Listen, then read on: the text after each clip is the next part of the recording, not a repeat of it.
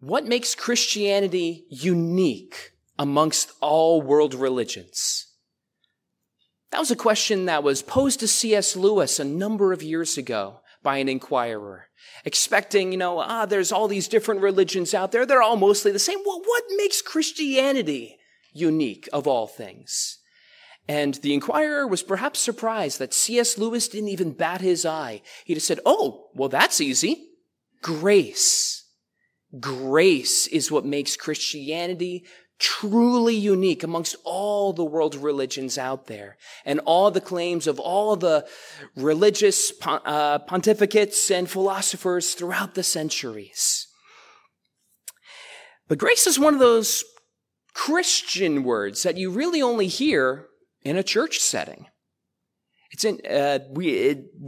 What does it actually mean? It means God's unearned and unmerited favor. It's not something I've worked for. It's not something I have earned, but something that God just freely gives to whom he wills, to his people. Now, along the end, all other religions are defined by works. On this line of grace and works, you can divide all other religions from biblical Christianity. It's just how they are. In Hinduism, they teach you that you have to work to pay off your karma debt. In Buddhism, they teach you that you must work to achieve nirvana. Muslims teach that you must die with more good deeds than bad deeds accomplished across your lifetime. And someone is keeping count of all of your actions. And there is a counterfeit version of Christianity that teaches that, if I'm a good person, I will be accepted into heaven. We never really define what a good person is or how you get there, but that's perhaps the trick of it.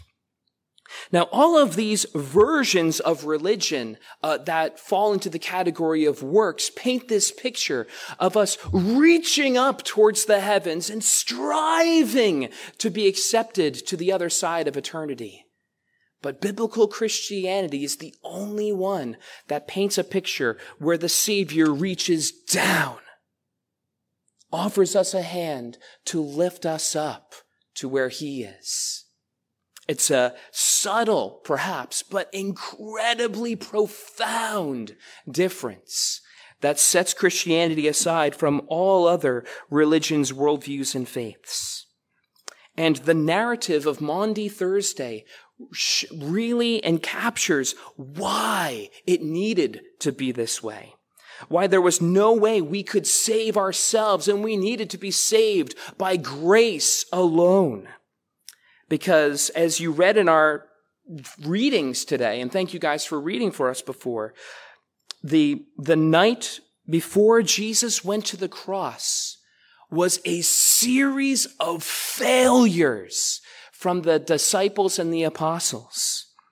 The night when Jesus was washing their feet, the disciples were still arguing who was the greatest in Luke 22.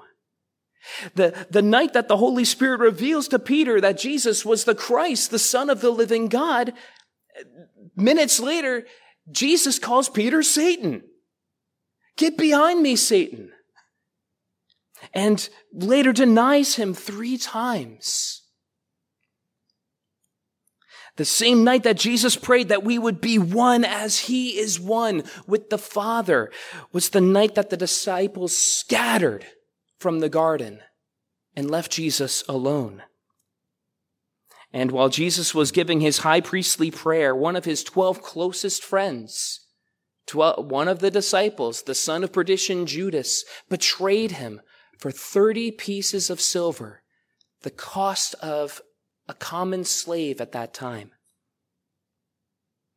And while Jesus was asking for prayer, his disciples all fell asleep, unable to pray for a single hour while Jesus was up all night praying. Aren't you guys glad you came to church tonight? Nice positive message. But we have to be honest with the texts that are before us. Thursday was not a great night for Jesus' followers. and it made a statement about the strength of men, about the strength of our resolve, about how together we are, and truly about our need for a Savior. Because the disciples can't even make a claim towards assisting what Jesus would later accomplish. Jesus did it all, and he did it in his strength, and he did it alone. Because the disciples weren't boldly encouraging Jesus as he marched towards the cross. They had scattered. They left him alone. They weren't standing with him in solidarity with him at the foot of the cross, because they were scattered like sheep without a shepherd. Except for the women who were gathered with him, and one of the apostles who still stood with him. He was alone at the cross. Frankly, a pathetic turnout.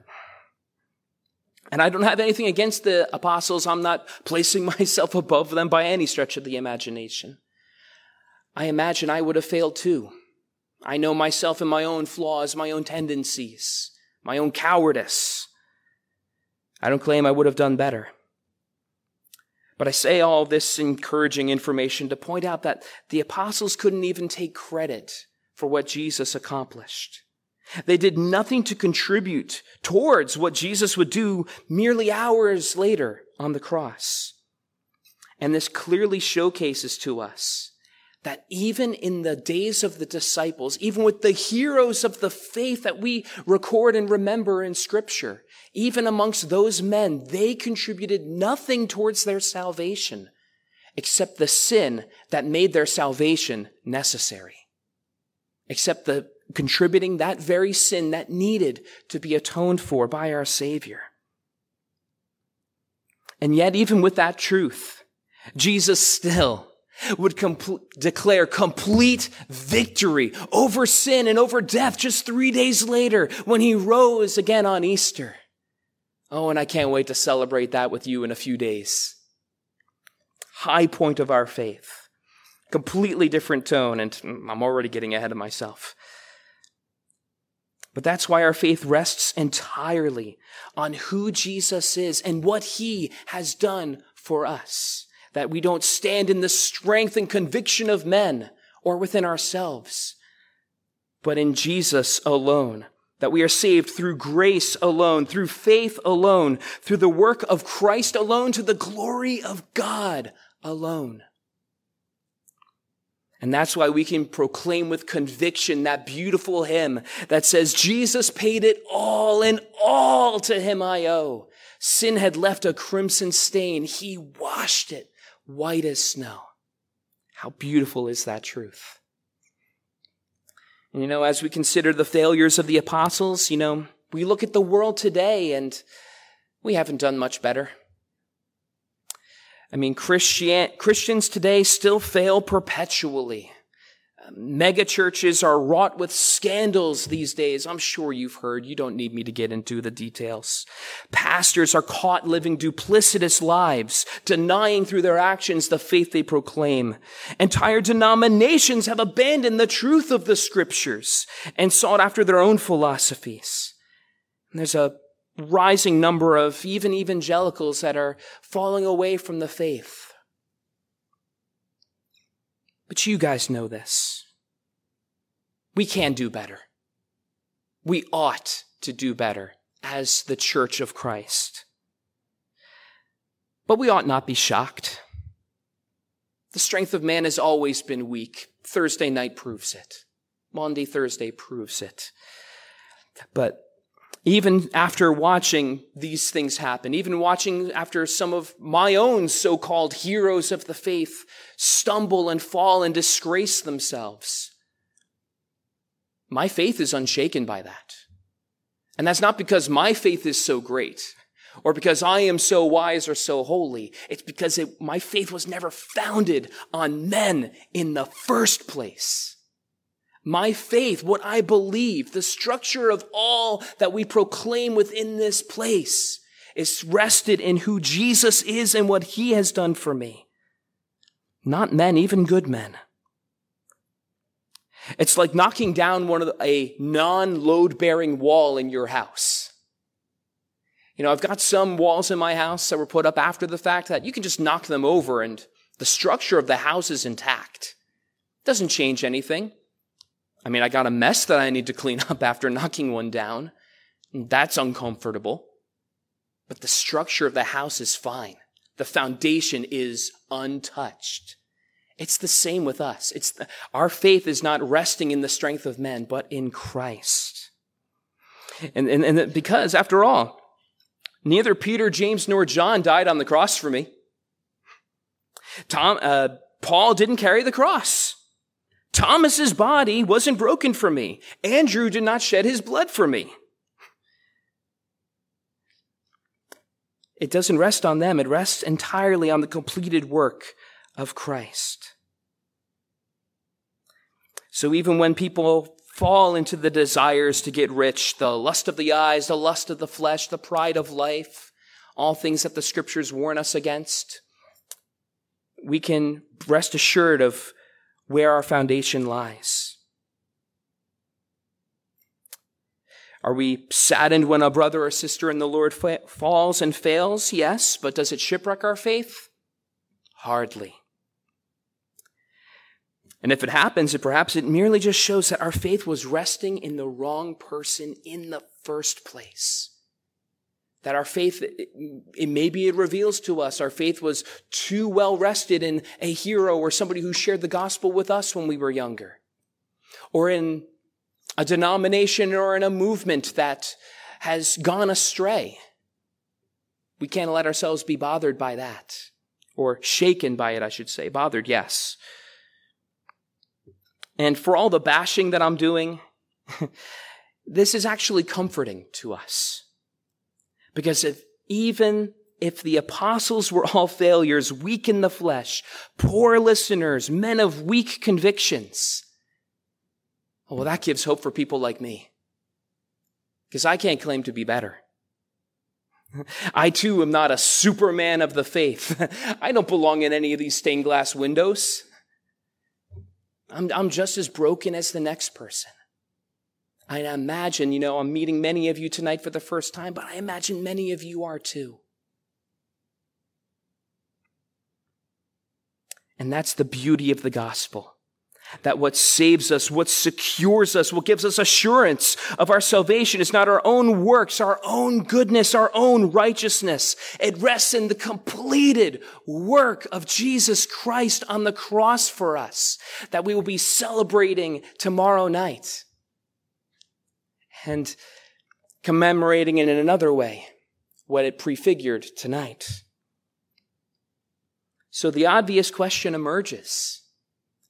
Who are you trusting in tonight? If you were to die tonight on your way home, and you were to stand before God, and He were to ask you, why should I let you into my heaven? What would your answer be? Is your gut reaction a work that you have done? Or a pattern of works that you have done? Your church attendance?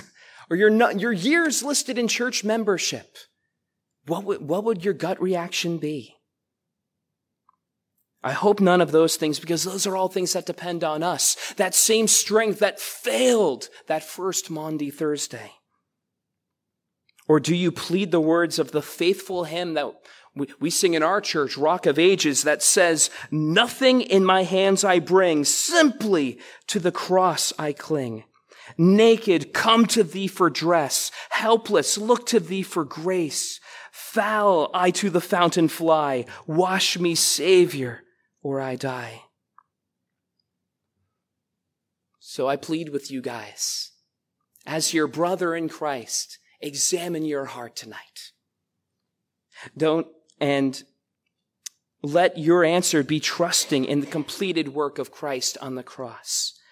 Don't trust in the failures of men, but trust in the success, the victory over sin and shame that Christ brought and proved that He accomplished such 3 days later when He rose again and left that tomb empty.